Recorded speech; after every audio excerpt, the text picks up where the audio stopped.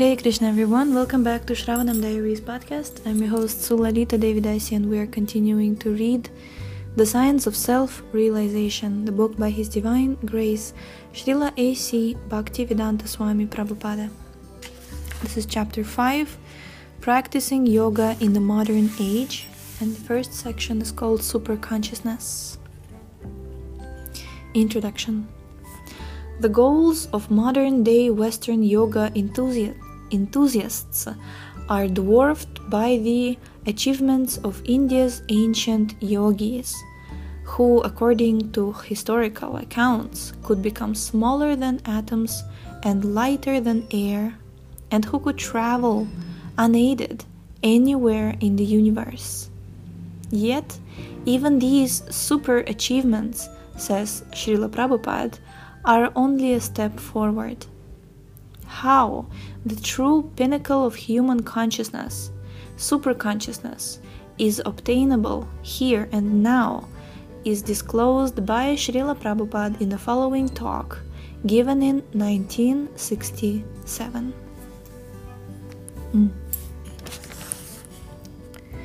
Krishna consciousness is the highest yoga performance by trained devotional yogis. The yoga system, as is stated in the standard yoga practice formula given by Lord Krishna in the Bhagavad Gita and as recommended in the Patanjali yoga discipline, is different from the nowadays practiced Hatha yoga as is generally understood in the Western countries. Real yoga practice means to control the senses, and after such control is established, to concentrate the mind on the Narayana form of the Supreme Personality of Godhead, Shri Krishna. Lord Krishna is the original absolute personality, the Godhead, and all other Vishnu forms with 4 hands decorated with conch, lotus, club and wheel are plenary expansions of Krishna. In the Bhagavad Gita, it is recommended that we should meditate upon the form of the Lord. For practicing concentration of the mind, one has to sit down in a secluded place, sanctified by a sacred atmosphere, and the yogi should observe the rules and regulations of brahmacharya, to live a life of strict self-restraint and celibacy. No one can practice yoga in a congested city, living a life of extravagance, including unrestricted sex indulgence and adultery of the tongue. We have already stated that yoga practice means controlling the senses, and the beginning of controlling the senses is to control the tongue. You cannot allow the tongue to take all kinds of forbidden food and drink, and at the same time improve in the practice of yoga. It is a very regrettable fact that many stray, unauthorized so-called yogis now come to the West and exploit the leaning of the people toward yoga. Such unauthorized yogis even dare to say publicly that one can indulge in drinking and at the same time practice meditation. 5,000 years ago, in the Bhagavad Gita dialogue, Lord Krishna recommended the yoga practice to his disciple Arjuna. But Arjuna flatly expressed his inability to follow the stringent rules and regulations of yoga. One should be practical in every field of activity. One should not waste his valuable time simply in practicing some gymnastic feats in the name of yoga. Real yoga is to search out the 4-handed supersoul within one's heart and to see him perpetually in meditation. Such continued meditation is called samadhi. If, however, one wants to meditate upon something void or impersonal, it will require a very long time to achieve anything by yoga practice. We cannot concentrate our mind on something void or impersonal. Real yoga practice is to fix the mind on the person of the four-handed Narayana, who dwells in everyone's heart. Sometimes it is said that by meditation one will understand that God is seated within one's heart always, even when one does not know it. God is seated within the heart of everyone. Not only is He seated in the heart of the human being, but He is also within the hearts of the cats and dogs. The Bhagavad Gita certifies this with the declaration that Ishvara, the supreme controller of the world, is seated in the heart of everyone. He is present not only in everyone's heart, but also within the atoms. No place is vacant. No place is without the presence of the Lord. The feature of the Lord by which He is present everywhere is called the Paramatma.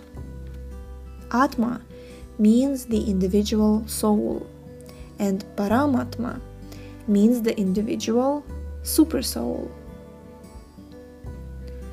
Both Atma and Paramatma are individual persons. The difference between them, however, is that Atma or soul is present only in one particular place, whereas Paramatma is present everywhere. In this connection, the example of the sun is very nice. An individual person may be situated in one place, but the sun, even though a specific individual entity, is present over the head of every individual person. In the Bhagavad Gita, this is very nicely explained. Therefore, even though the qualities of all entities, including the Lord, are equal, the Supersoul is different from the individual soul by quantity of expansion. The Lord, or Supersoul, can expand himself into millions of different forms, while the individual soul cannot do so. The Supersoul, being seated in everyone's heart, can witness everyone's activities, past, present, and future, in everyone's heart. In the Upanishads, the Supersoul is said to be sitting within the individual soul, with the individual soul as a friend and witness. As a friend, he is always anxious to get the individual soul back home, back to Godhead. As a witness, he is the endower of all benedictions that result from the individual's actions. The Supersoul gives the individual soul all facility for achieving whatever he may desire. But he instructs his friend so that he may ultimately give up all other engagements and simply surrender unto God for perpetual bliss and eternal life full of knowledge. This is the last instruction of the Bhagavad Gita, the most authorized and widely read book on all forms of yoga. The last word of the Bhagavad Gita, as stated above, is the last word in the matter of perfecting the yoga system. It is further stated in the Bhagavad Gita that a person who is always absorbed in Krishna consciousness is the topmost yogi. What is this Krishna consciousness? just as the individual soul is present by his consciousness throughout the whole body, so the supersoul, or Paramatma, is present throughout the whole creation by his superconsciousness. This superconsciousness cannot be imitated by the individual soul, who has a limited awareness. I can understand what is going on within my limited body, but I cannot feel what is going on in another's body. I am present all over my body by my consciousness, but I am not present in any other body by my consciousness. However, the Supersoul, or Paramatma, being present within everyone, situated everywhere, is conscious of every existence. The theory that the soul and the Supersoul are one is not acceptable, because the individual soul's consciousness cannot act in superconsciousness. This superconsciousness can only be achieved by dovetailing individual consciousness with the superconsciousness. And this dovetailing process is called surrender, or Krishna consciousness. From the teachings of the Bhagavad Gita, we learn very clearly that Arjuna, in the beginning, did not want to fight with his relatives, but after understanding the Bhagavad Gita, when he dovetailed his consciousness with the superconsciousness of Krishna, his consciousness was Krishna consciousness. A person in full Krishna consciousness acts by the dictation of Krishna, and so Arjuna agreed to fight the battle of Kurukshetra. In the beginning of Krishna consciousness, this dictation of the Lord is received through the transparent medium of the spiritual master. When one is sufficiently trained and acts with submissive faith and love for Krishna, under the direction of the bona fide spiritual master, the dovetailing process becomes more firm and accurate. At this stage, Krishna dictates from within. At this stage, Krishna dictates from within. From without, the devotee is helped by the spiritual master, the bona fide representative of Krishna. And from within, the Lord helps the devotee as Chaitya Guru, being seated within the heart of everyone. Simply to understand that God is seated in everyone's heart is not perfection. One has to be acquainted with God from within and without, and thus act in Krishna consciousness. This is the highest perfectional stage for the human form of life, and the topmost stage in all yoga systems. For a perfect yogi, there are 8 kinds of super achievements. First, one can become smaller than an atom. Second, one can become bigger than a mountain. Third, one can become lighter than the air. Fourth, one can become heavier than any metal. Fifth, one can achieve any material effect he likes. Create a planet, for example. Sixth, one can control others like the Lord can. 7. One can freely travel anywhere within or beyond the universe. And 8. One can choose his own time and place of death, and take rebirth wherever he may desire. But when one rises to the perfectional stage of receiving dictation from the Lord, one is above the stage of the material achievements above mentioned. The breathing exercise of the yoga system that is generally practiced is just the beginning of the system. Meditation on the super soul is just a step forward. Achievement of wonderful material success is also only a step forward. But to attain direct contact with the super soul and to take dictation from him is the highest perfectional stage.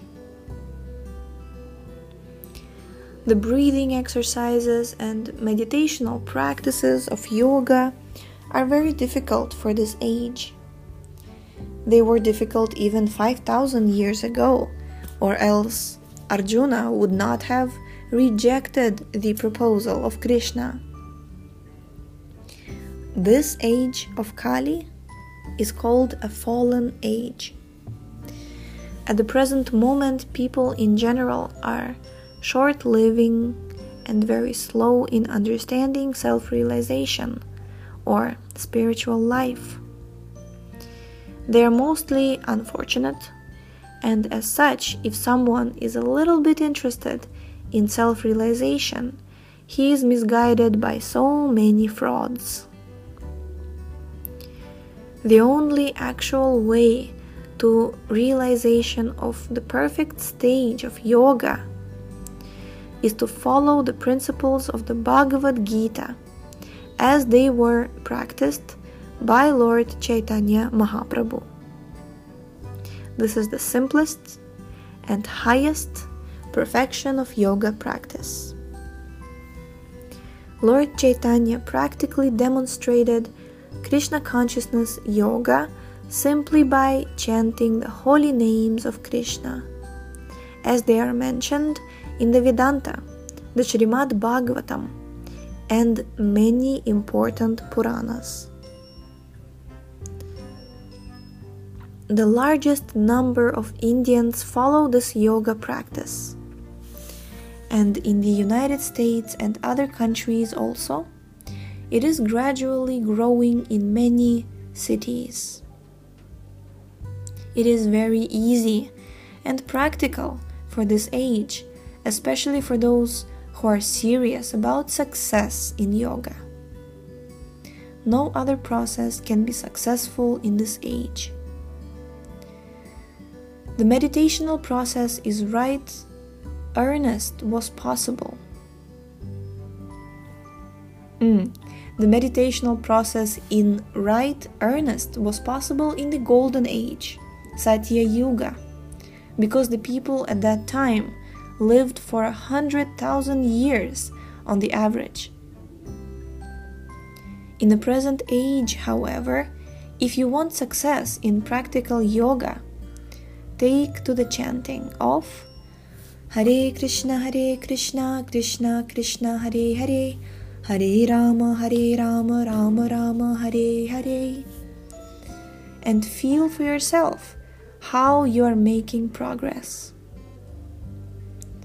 One should know for himself how much he is progressing in yoga practice. In Bhagavad Gita, this practice of Krishna consciousness is described as Raja Vidya, the king of all erudition, Raja Guhyam, the most confidential system of spiritual realization, Pavitram, the purest of all that is pure, Susukham, very happily performed, and Avyayam, inexhaustible. Those who have taken to this most sublime bhakti yoga system, this practice of devotional service in transcendental love of Krishna, can testify to how they are nicely enjoying its happy and easy execution. Happy and easy execution. Yoga means controlling the senses, and bhakti yoga means purifying the senses.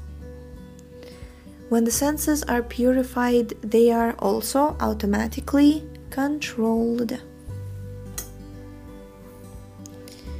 You cannot stop the activities of the senses by artificial means, but if you purify the senses, not only are they kept back from rubbish engagement, but also they become positively engaged in transcendental service to the Lord. Krishna consciousness is not manufactured by us through mental speculation. It is prescribed in the Bhagavad Gita, which says that when we think in Krishna, chant in Krishna, live in Krishna, eat in Krishna, talk in Krishna, hope in Krishna, and sustain in Krishna, we return to Krishna without any doubt. And this is the substance of Krishna consciousness. Jai.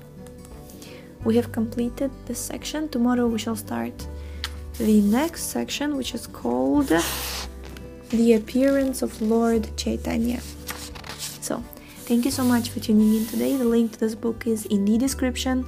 Check out our website shravanamdiaries.com, and we shall see you tomorrow. Hare Krishna.